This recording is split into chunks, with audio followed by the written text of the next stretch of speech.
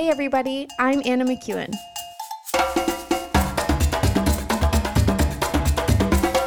And now for Bob Switzer with the epic narrative. All right, what? Episode 30! This is crazy. I have mapped it out. If you're listening to episode 30, we're not even halfway through, just so you know. I know we've been like cranking out one chapter a week here. I think 3 weeks in a row, and we're going to try and do it again today because it's kind of easy to do. I don't know. Yeah. But clearly, as I've mapped it out, we're not going to be able to do that for much longer, which does not surprise me at all. And it shouldn't surprise you either. Welcome to the epic narrative, everyone. We are so glad you're here. Once again, I want to thank my beautiful daughter who puts together all of the promotional slides, Anna McEwen. She's also the lovely voice before and after every one of these episodes because she honestly has a gorgeous voice. And you should hear her sing. Oh, honestly, it's a sweet... I know I'm her dad, but it's like the sweet sound of heaven when I hear her sing. And I don't care what she sings. Like it's not just worship music. Like I've heard her sing everything. She's just amazing. And then I want to thank Brian, my producer. This is the second year in a row he's been doing it. And this year, of course, we added the Bob Thoughts at the end of the episode. So it's actually harder now than it was the year before. But we really thought that was worth trying. The first year we learned a lot. We got into a good rhythm. We've tried to make it better this year. And Bob Thoughts was one of the ways that we could do that. And I hope you've learned some things from Bob Thoughts. Because I pre-record all of these things, I don't know what my thoughts are yet. So I literally do those kind of on the fly in the moment. And I don't know what those look like at the time of this recording, but I do know it's not easy. I do know that it's not like I can just do it on my phone and he just, puts it on the air. Like he's just too much of an artist. And if you want to, I recommend that you listen to him. His albums are available on Spotify and iTunes. He goes by the name Brian the Giant, and it's Bryan, Brian the Giant. And he writes some amazing original tunes. And he's also on TikTok. Check him out. Oh, man, what's his... it's not Brian the Giant. It's Penny something. No, not the clown Pennywise. Oh, my gosh. No. Well, I should have looked it up. Wasn't planning on promoting Brian. But anyways, he's on TikTok. He has like 100,000 plus followers. And honestly, he deserves every one of them. And he periodically, often he will sing, and man, if you want to hear him sing, check him out. Brian's on TikTok, and so am I. As you know, I'm on TikTok too, and just TikTok, not TikTok too. But mine mostly have to do with theology and God being a good God, and I try to make them obviously 1 minute long, and sometimes they're a little provoking, but that's the concept, right? TikTok for people to listen to quickly and then comment and interact with. All right. Enough about me. We'll never get through this chapter. That's the truth. You won't if you don't start. All right. Here we go. Genesis 17. When Abram was 90. Good grief. Why does the beginning of every one of these chapters start with some massive amount of time lapse? Do you remember the end of last chapter? He was 86. Boom.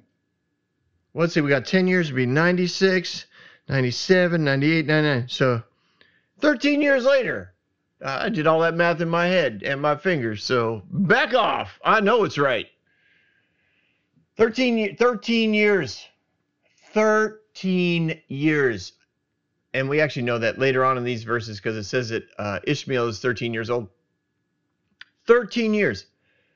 Been raising Ishmael. Having 2 wives, doing family, enjoying life, expansion. Oh my gosh. He has got tent cities all over Canaan. He is influencing governments all over Canaan.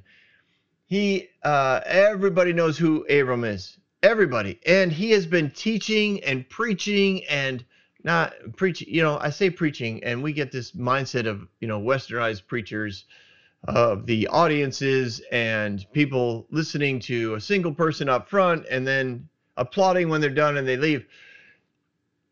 Just not the culture of their day, right? He would have been interacting with people on a daily basis. They would have been coming to the altar. He would have been celebrating, doing, he didn't have the quote Jewish calendar at the time. He didn't have the Jewish calendar, but he did have the pattern that his father set up, which was every month when his father was the high priest under Nimrod, right? Every month a different idol was celebrated. So I believe the mindset of celebrating, having a celebration every month for God, I think would fit naturally for him. And I only say that because we know in Exodus, when God actually sets up the Jewish calendar, every month but one has a celebration in it, and that one is a day of fasting, but it ends in celebration. So even so, it's all about celebrating every month. So God has a great heart of celebration. You want to call him the God of the party? I don't think that that's something he shies away from. I think he really enjoys to party. I think he wants his family to party. I think he understands what it's like for everybody to be all together, hanging out, just drinking, eating.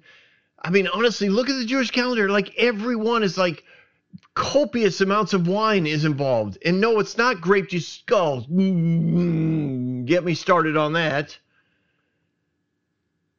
I used to preach that. I really did. I used to preach that the wine in the Bible was actually just a little bit of alcohol mixed in with a whole lot of water, because it was a way of purifying. It was God's way of making sure that, bad bacteria wasn't in the water. You pour a little bit of alcohol in it and then everything's fine. But it was really way less than you could even, like, it was way less. Like, you could never get drunk drinking the wine of the Bible, which doesn't make any sense except in a religious mindset in which you're trying to get points with God, and you don't drink because it makes God more happy with you, right?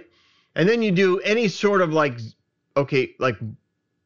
not almost zero research, and you realize there's no way that that's what it was.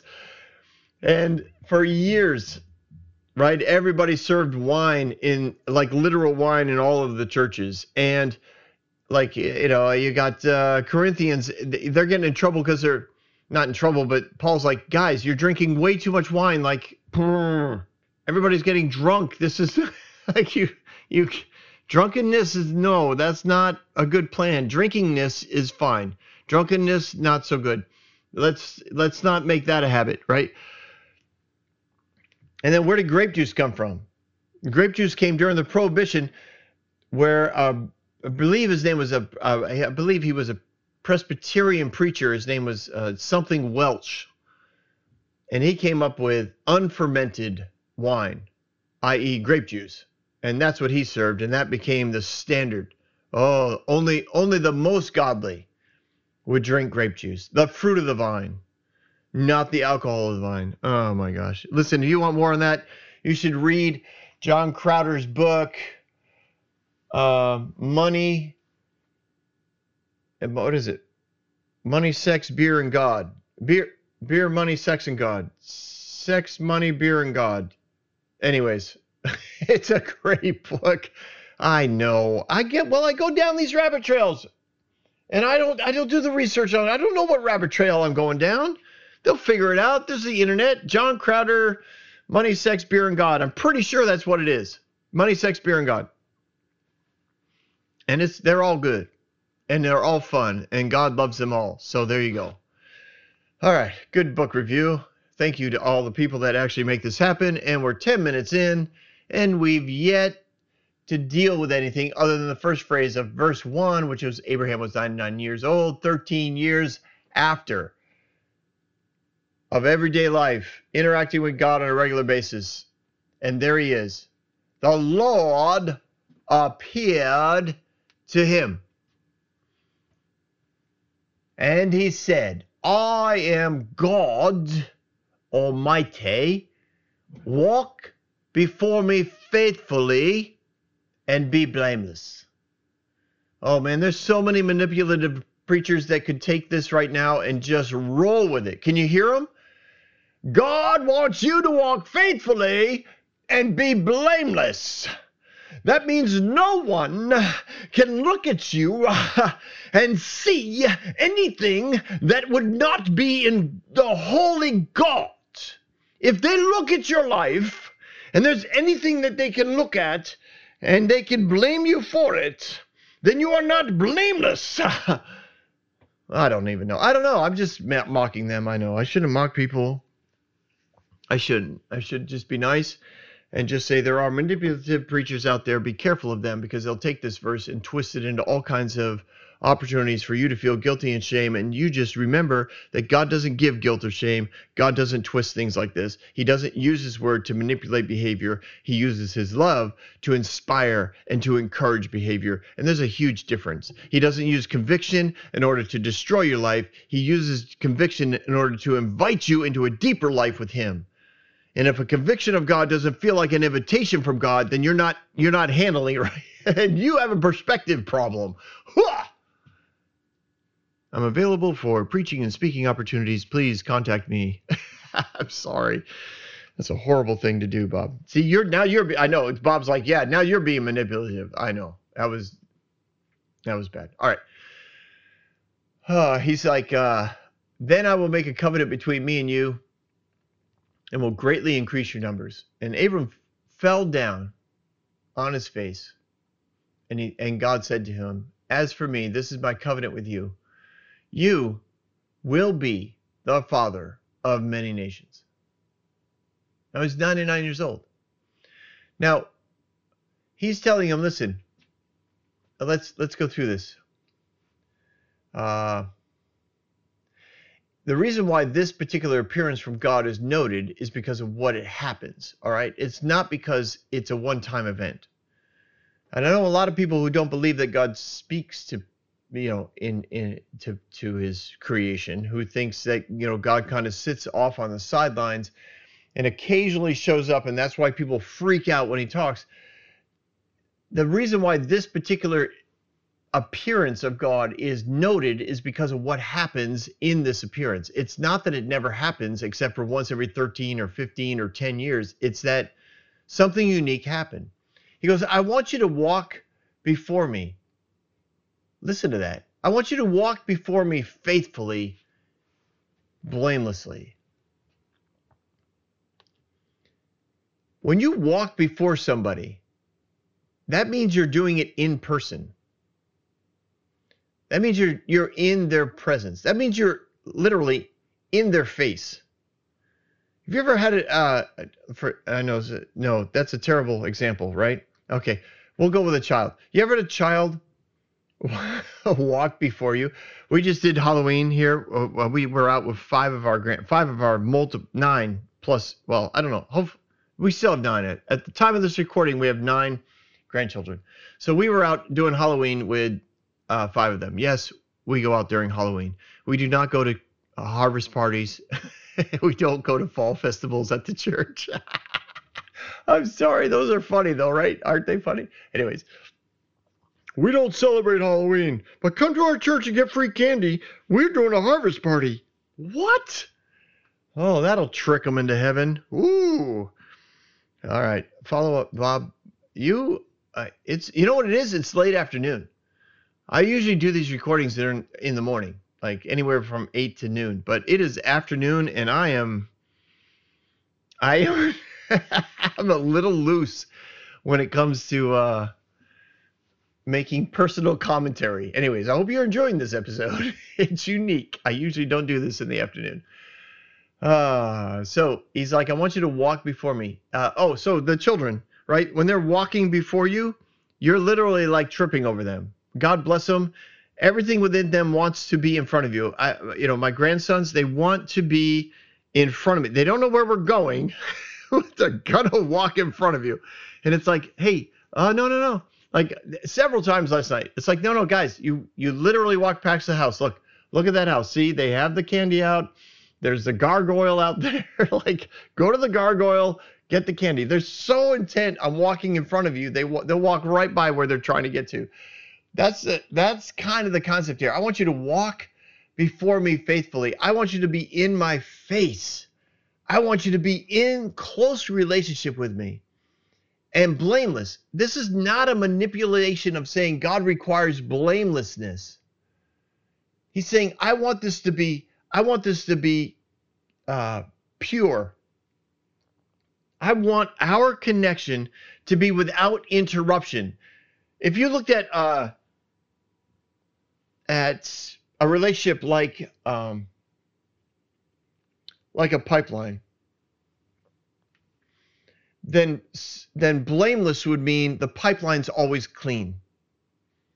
If something got in the way, there was a rock or something it would no longer be blameless. There would be something in the way. It's not that the relationship ends, it's that now we have to work our way around something that's in the way. God's saying, I want you to walk before me in a manner in which there is nothing in our way. That's what he's saying. There's no manipulation in this phrasing. He says, I'm going to make a covenant with me and you, and will greatly increase your numbers. And Abraham falls down because he is overwhelmed by what God is saying. He's humbled again.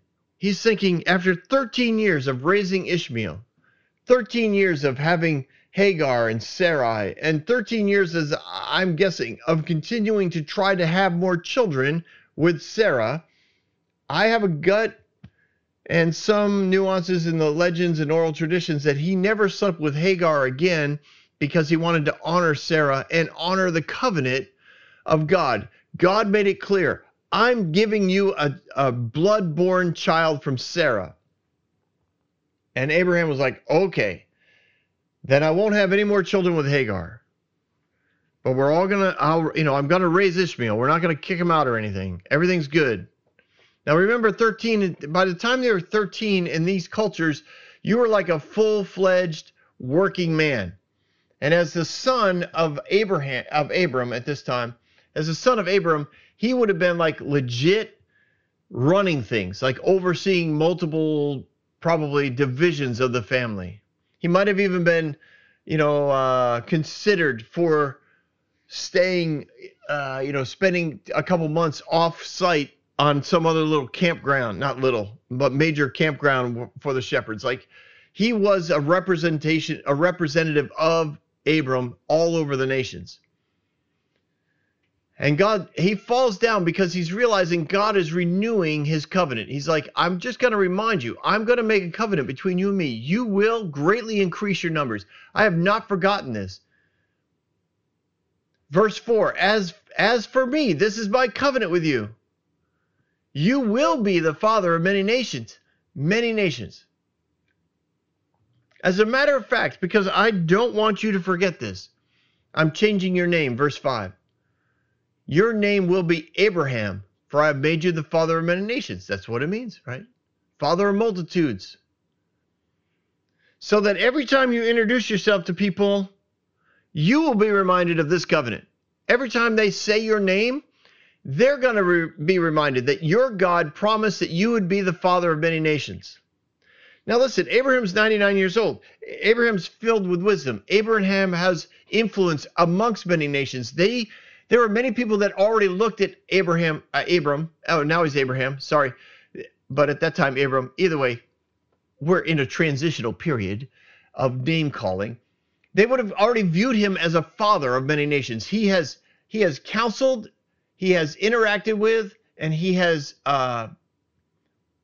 dined with many national leaders from various tribes and nations all around him. So he would have been considered a father by many. This is not like this is a reminder to him that this is a seriously intense structural reality in God's understanding. You are going to literally father nations, not just figuratively and through wisdom and experience father nations. You will literally father nations. Your descendants are going to become great. I will make you very fruitful.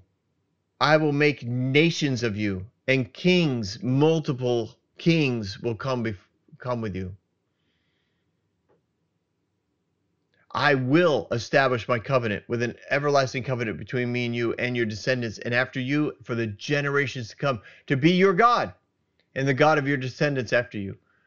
The whole land of Canaan, where you now reside as a foreigner, I will give you as an everlasting possession to you, to your descendants after you. I will be their God. Wow. This is crazy. This is why Abraham's on the ground. He's so humbled by what God's saying. At 99, he's like, the whole idea, the whole process and logistics that God's talking about is overwhelming. And God just keeps talking. He's like, yeah, I know it's overwhelming. You are going to possess the land. It's gonna, your descendants are going to be everywhere. They will run these nations. They will father these nations. They will influence these nations. Everyone is going to be impacted by this family that comes from you and your line. Honestly, this is like heady stuff. This is crazy stuff. He's 99 years old. It's not impossible for him to have children, right? Good grief, we go, I don't know, 4 chapters away earlier, right? We have people having sons at 300 years old. So this is not, I know preachers love to make fun of, if I'm 19 years old and I can still make a baby, I mean, come on. We're talking Cialis Extra right here. Whatever. Like, I know it's humorous, and most preachers only have 20 minutes. Some of them have 40 minutes to make a point. And so they just got to say something funny along the way in order to keep people interested. I'm saying that Abraham, at this point, his name's been changed. Abraham is not thinking, he's thinking, I know it's possible for me, but God, seriously, I've had sex with Sarah so many times. She's never gotten pregnant. I do it once with Hagar, and she gets pregnant. So clearly the problem is not me. God continues talking. Verse 9. Then God says to Abraham, as for you, you must keep my covenant, you and your descendants after you, for the generations to come. This is my covenant with you and your descendants after you. The covenant you are to keep. Every male among you shall be circumcised. You are to undergo circumcision. And it will be, and it will be the sign of the covenant between me and you. For generations to come, every male among you who is 8 days old must be circumcised, including those born in your household or bought with money from a foreigner. Those who are not of your offspring also need to be circumcised, whether they are born in your household or bought with money. They must be circumcised. My covenant in the flesh is to be with an everlasting covenant. Any uncircumcised male who might have not been circumcised in the flesh will be cut from his people. He has broken my covenant. And God said to Abraham, we'll stop there. All right. So, circumcision. Now, I know that a lot of people are like, whoa, circumcision. That had to be a new thought. He's 99 years old. He's like, what? You're gonna cut what? You're gonna be slicing. You want me to slice a what off my what? I mean, come on, God, give me a break. Everything's worked fine for 99 years. Now you want to be slicing, dicing? No, like, let's. Is there any other option? Like, can I get an earring? Can I get a tattoo? I mean, it is funny to play around with. I mean, that was a poor choice of words.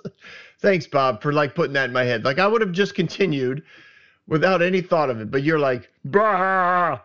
Thank you so much. All right, so yeah, he's thinking about these things. And he knows what circumcision is. All right. And this is where a lot of preachers, again, you don't necessarily have the time, and you're just kind of making some jokes and having some fun with 99-year-old men getting circumcised. But the reality is, circumcision was not anything new. It was a regular way of being marked, both in Assyria under Nimrod and in Egypt under the Pharaoh. One of the ways that you could show your commitment to whatever idol that might be asking or ruler who might be asking was to circumcise yourself. It was kind of like a tattoo, right? It's kind of permanent. I mean, you're not putting it back, that's for sure. And it's pretty easy to check on. So then they could ask you, so, why are you circumcised? And then you would have to explain it. I'm under covenant. I'm under loyalty. My loyalty belongs to whatever. Now, usually circumcision was done at puberty or manhood. So puberty would have been, younger. Manhood was usually around between 13 to 16 years old, somewhere in there. And sometimes it was done, like I said, out of loyalty. Sometimes it was done out of covenant. So this was not unique. What was unique to Abraham at this time was that this was going to be everybody in his household. Like, this was not a personal choice. God's saying, I want everybody circumcised. I want the whole household, the foreigners, your slaves, your kids, the adults. Every man needs to be circumcised. If you bought them from the market, I want them circumcised. If they were born in your household, I want them circumcised. If they've traveled with you from and they're part of your history with your dad, I want them circumcised. I don't care how old they are.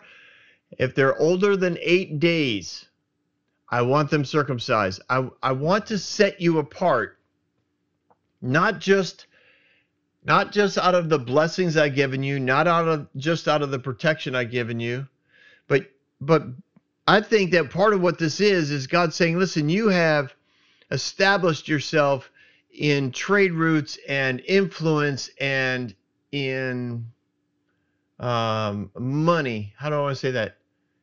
That's influence. Authority. Your authority is spreading. Like, there's lots of people coming to you. You teach my words to so many foreigners. You have made Yahweh somebody that they discuss. Because of the blessings upon your life, people come to you and want to know how to connect with your God. And so because of that, I need to set you apart from everyone else on another level. Not that it, like I said, not that it's unique, but the reason for it would be unique. Because anybody associated with the household of Abraham, not just all those from his line, but anyone associated with the household of Abraham had to be circumcised. And if anybody asked them, why are you circumcised? I want them to be educated on the covenant that I've made with you, Abraham. So Abraham is understanding all of this. And then God says, and it's forever. Like, this is not just currently, but for generations to come. Every male among you who is 8 days old must be circumcised. He's like, this is not just now. This is not just a now commitment. This is forever, because my covenant with you is forever. I am not backing down from this. This is forever. So I'm sure that there had to be a few people that might have been surprised by this. This would have been, you did not. Bob's like, it's like the vaccine mandate. Some people might not have wanted it. Well, Bob, you're probably not lying there. It's yeah, I suppose it is. There's a lot about being mandated to do something that you don't want to do to your body that people find hard to accept. But mostly that's in places where people understand freedom. And a lot of people would have understood this in a different context, because the culture was that of there's a master and everybody else does what they're told. I think because of God and his love for people, a lot of people understand freedom and they might have given up a lot of their freedoms along the way, but when they were pushed with things that they would be required to do to their body without their consent, that allowed a lot of pushback. Okay, enough politics. I don't even know when this comes out, if mandates will even be a thing, but maybe you remember them. Anyways, this was not going to be a choice. I'm sure if they decided not to get circumcised, then Abraham would have compensated them and allowed them to go, because God's not one to force people into things. He's letting Abraham know, your whole family and everybody who works for you is going to have to be set apart because of the covenant that I made with you. And people who aren't circumcised are going to have to be cut off from your family. You're going to have to ask them to leave. And he was good with that. And his new name was a constant reminder. You are a father of many nations. And many nations will come for you. Many kings will come for you. And he says, as for Sarah, your wife, I'm going to change her name from Sarai to Sarah. And I will bless her. And will surely give you a son by her. I will bless her so that she will be the mother of nations. Kings of peoples will come from her. Abraham again fell face down, and he laughed to himself and said, wow, will a son be born to a man who's 100 years old? Will Sarah bear a child at the age of 90? And Abraham said to God, if only Ishmael might live under your blessing. In other words, all right, listen, I'm 99. I'm not so sure I even want to have a child at this point. And I don't know if Sarah is going to be super jacked about getting pregnant at 90 years old, just so you know. Why don't we run all this stuff through Ishmael? I've raised him for 13 years. He's an awesome young man. He comes with your blessings already. Like, let's just bring him under that umbrella. And God said to him, oh, he is going to live under my blessing. Verse 19. But your wife Sarah will bear you a son, and you will call him Isaac. And I will establish my covenant with him as an everlasting covenant for his descendants after him. And as for Ishmael, I've heard you. Absolutely. And I will bless him. No doubt. I will make him fruitful and greatly increase his numbers. As a matter of fact, he's going to father 12 rulers. And I will make him into a great nation. But my covenant I'm establishing with Isaac. The one that I gave you is the one that goes on to him, because he's going to be blood for blood with your first wife, your really, from God's perspective, your only wife, whom Sarah will bear to you by this time next year. So there's a, 3-month window in order to get a birth in by next year. So he's telling Abraham, you're gonna have to, get busy. Bob, I know. I would probably accentuate this more if I knew who was listening, because if there's children listening, there's really no need to go on. But if I was in a place where only adults were, I probably would go on a little bit more. But we're not going to. If you're an adult, just have some imagination there.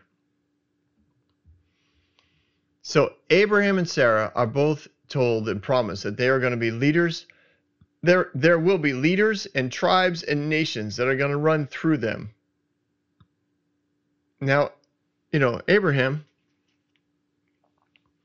had legitimate questions, right? I mean, these are legitimate questions. He asks, is this for real? Or are we just using this as a, as a picture, a word picture? He's like, no, you are going to literally have a son, and I'm going to bring him through you and Sarah. I'm going to supernaturally open up her womb. Some say that God supernaturally, at that point, he supernaturally reversed aging so that her womb was young again. I don't know.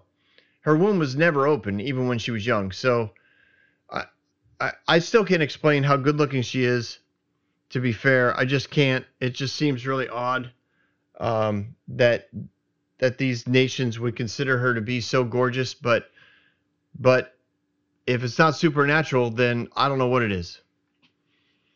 And he says he promises more for Ishmael. And again, remember, back when he brought Hagar back from the desert the first time she ran, he was like, I want you to go back.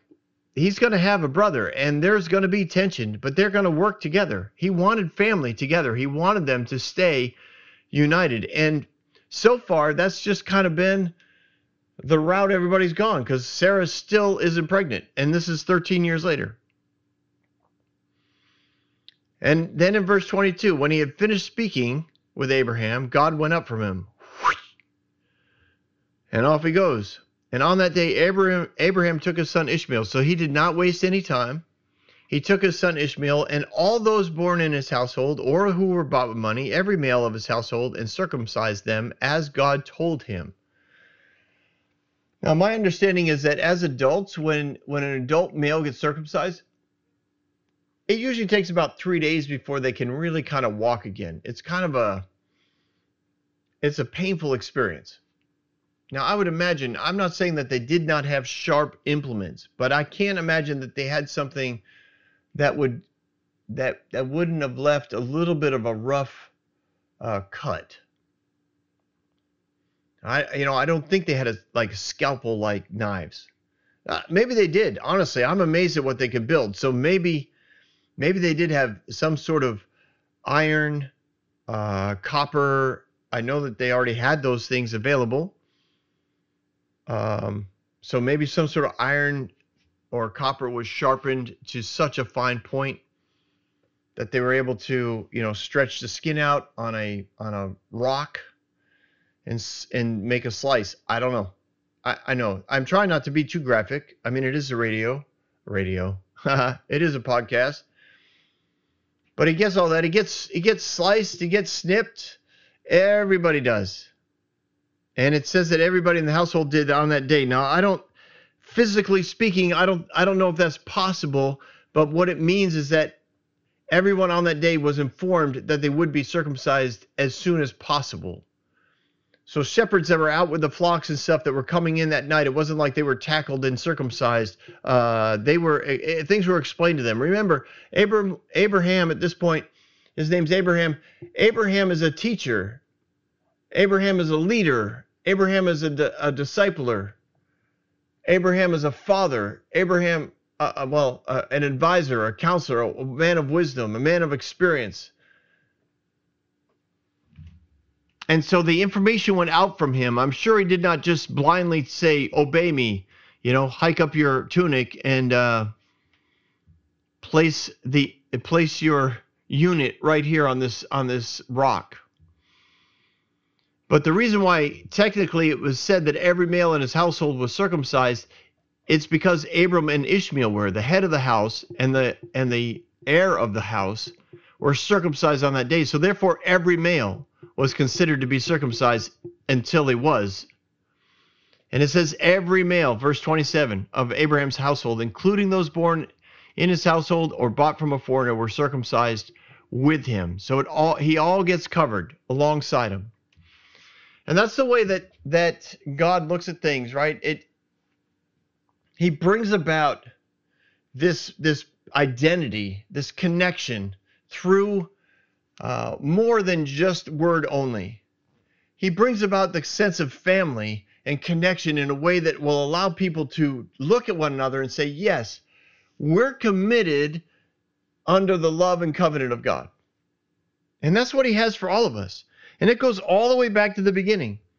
When he presented the garden, his goal was for all of us to stay in the garden under our original identity. He didn't ever want us to walk out of the garden. It wasn't his goal, his overall desire that we choose the fruit and then choose to sin. His hope was that we would never have to leave the garden. We did, and his goodness still hangs with us.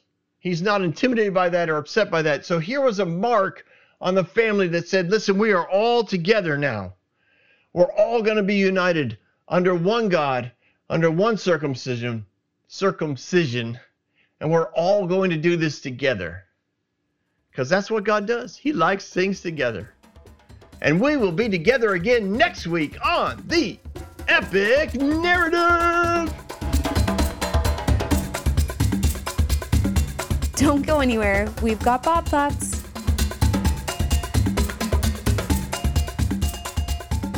Well, since we last talked, I'm currently, at the time of this recording, I'm currently in South Dakota. It's pretty awesome, actually. I'm amazed at how beautiful the high desert plain is. Now, I like it all because I liked the regular desert that we were in New Mexico, but these grasslands that go on for like 5,000 miles, it looks like it's honestly breathtaking.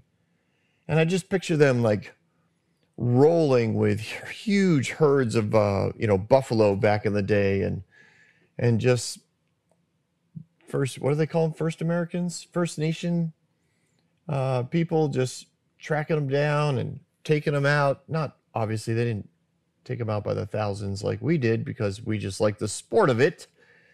They did it because they needed it, and they only took what they needed, etc. But that's a whole nother issue. But it's beautiful to see. And yeah, we're probably by the time you hear this, we will have gone to Mount Rushmore and the Crazy Horse Memorial and a few caverns around here. And then who knows where we're going next week? Literally, we have no idea. So stay tuned to Bob Thoughts at the end of every episode and find out where we are next week on our current, we're not really homeless. I tell people we're homeless and jobless, but technically we drag our home with us. And honestly, it's all you need. It really is all we need. And that's probably one of the more revealing things about our journey is the fact that we are really comfortable. We have everything we need, and we're in like 300 square feet, and it's crazy. It honestly, it's crazy at how much we got rid of and how little we need, and we're like more than satisfied. Like I don't look at my closet and think, oh, there's so many other clothes I would like to have. Now I do look at my closet and think I'd like more shoes, but that's just a thing I have. I really like shoes. Yeah, but that's a personal issue. Anyways, on with my thoughts. My goodness, Bob, you are all over the place today. I do want to say Brian's TikTok is called @penny-in-a-bottle. Brian Minerly @penny-in-a-bottle. If you haven't checked it out, check it out. He has some amazing, he has funny things for sure, but he also has some amazing music that you can listen to there. And when he goes live, oh my goodness, you definitely want to listen to those when he's just playing music. He's so gifted. And we now have 10 grandchildren. As of last week, our 10th grandchild was born. I believe, is it 7th grandson? And his name is Hamit. Most people probably call him Emmett, but they tried, it's kind of got a Middle Eastern twist to it. And you can check out my Facebook page if you want to see the name and its meaning and all that kind of stuff. But and don't forget to check out my Bob Thoughts on Facebook as well. On with my thoughts regarding this episode. I wanted to just hit on a few what I would call rocks in a relationship. I mentioned it in this episode. I wanted to expand on it some, and that is this. A lot of times people will look at negative things. We'll call it sin, right? They quote, commit a sin, and they think that their relationship with God is now broken and God has separated himself from them because of usually what I would consider traditional and wrong teaching regarding Jesus on the cross. A lot of preachers use the idea that that it says in, where Jesus cries out, my God, why hast thou forsaken me? They use that quote to prove that God cannot look upon sin. And while his son was dying on the cross, the Father had to turn his face away. And there's honestly some very moving songs and preaching about that mindset, that God cannot look upon sin, he cannot tolerate sin, he cannot whatever. And therefore you have to make yourself right in order for God to be able to, commune with you again, to talk with you again, to connect with you again. And this is just bad. And I believe I covered it in one of the early episodes in Genesis 3, where Adam and Eve sin, quote, sin, eat the apple. And we're like, now what's going to happen? And we go in detail over the fact that God is not afraid of sin. He clearly shows up after this happens, and he has this, could be, multiple day conversation with them. They chose not to repent. They chose to be removed from the garden. That's their choice. God honored that choice because he's not going to force people to do anything. And so when we quote sin and something, it's not that something breaks the relationship. The relationship with God cannot be broken. He says through his son Jesus, he says, you can't do anything to separate my love from you. You can't even go to hell and be separated from my love, which is a fascinating concept if you want to talk about what hell is like. Again, not something I'm going to hit today because, I probably, how far have I gotten? I'm already almost 7 minutes into this, and I really haven't made a point yet. But God is not afraid of sin.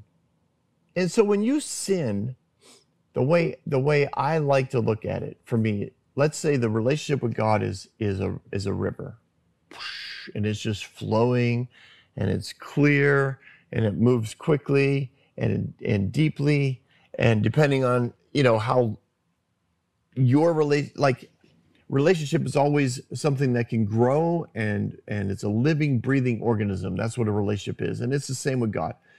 So when you sin, it's like throwing a rock in that relationship. And a river can roll right over a rock. And if it's a really big sin, let's say it's an addiction of some sort, or some might say a habitual sin, that rock might get pretty big. And it might be something that everyone else can notice in your life. But the river, if you've ever seen a river, will work its way around. It will cut an entire new path in order to maintain the flow.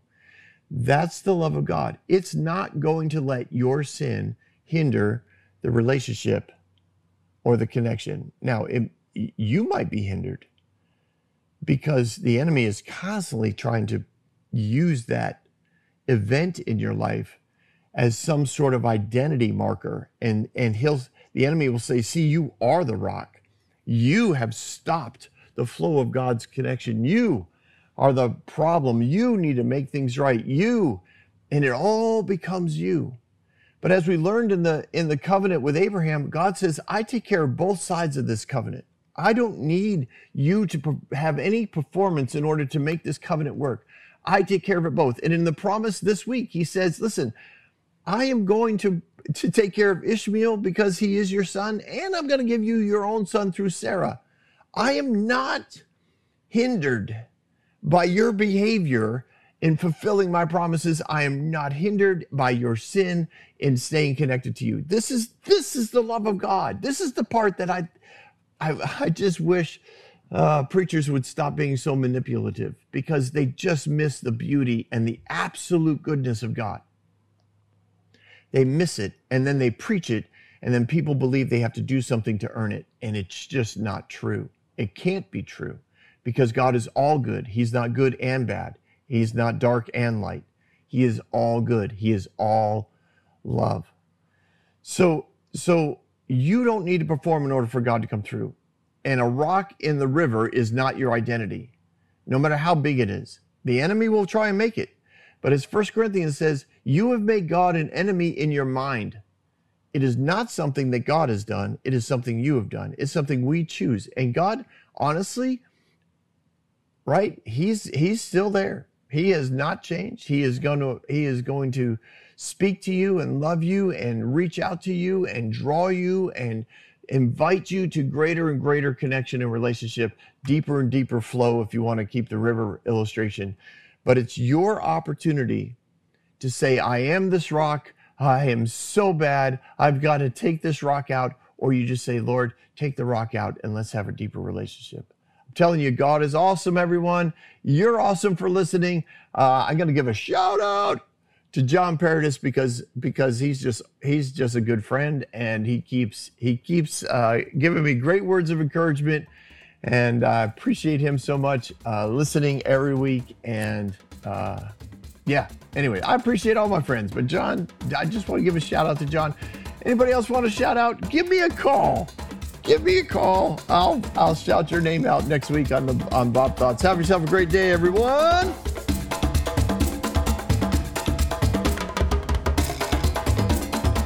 Hey everyone, thanks for listening. If you like what you heard, you can subscribe to this podcast on any platform you use. You can also reach out to Bob for questions or booking at thebobswitzer.com or email him at thebobswitzer@gmail.com. See you next week, guys.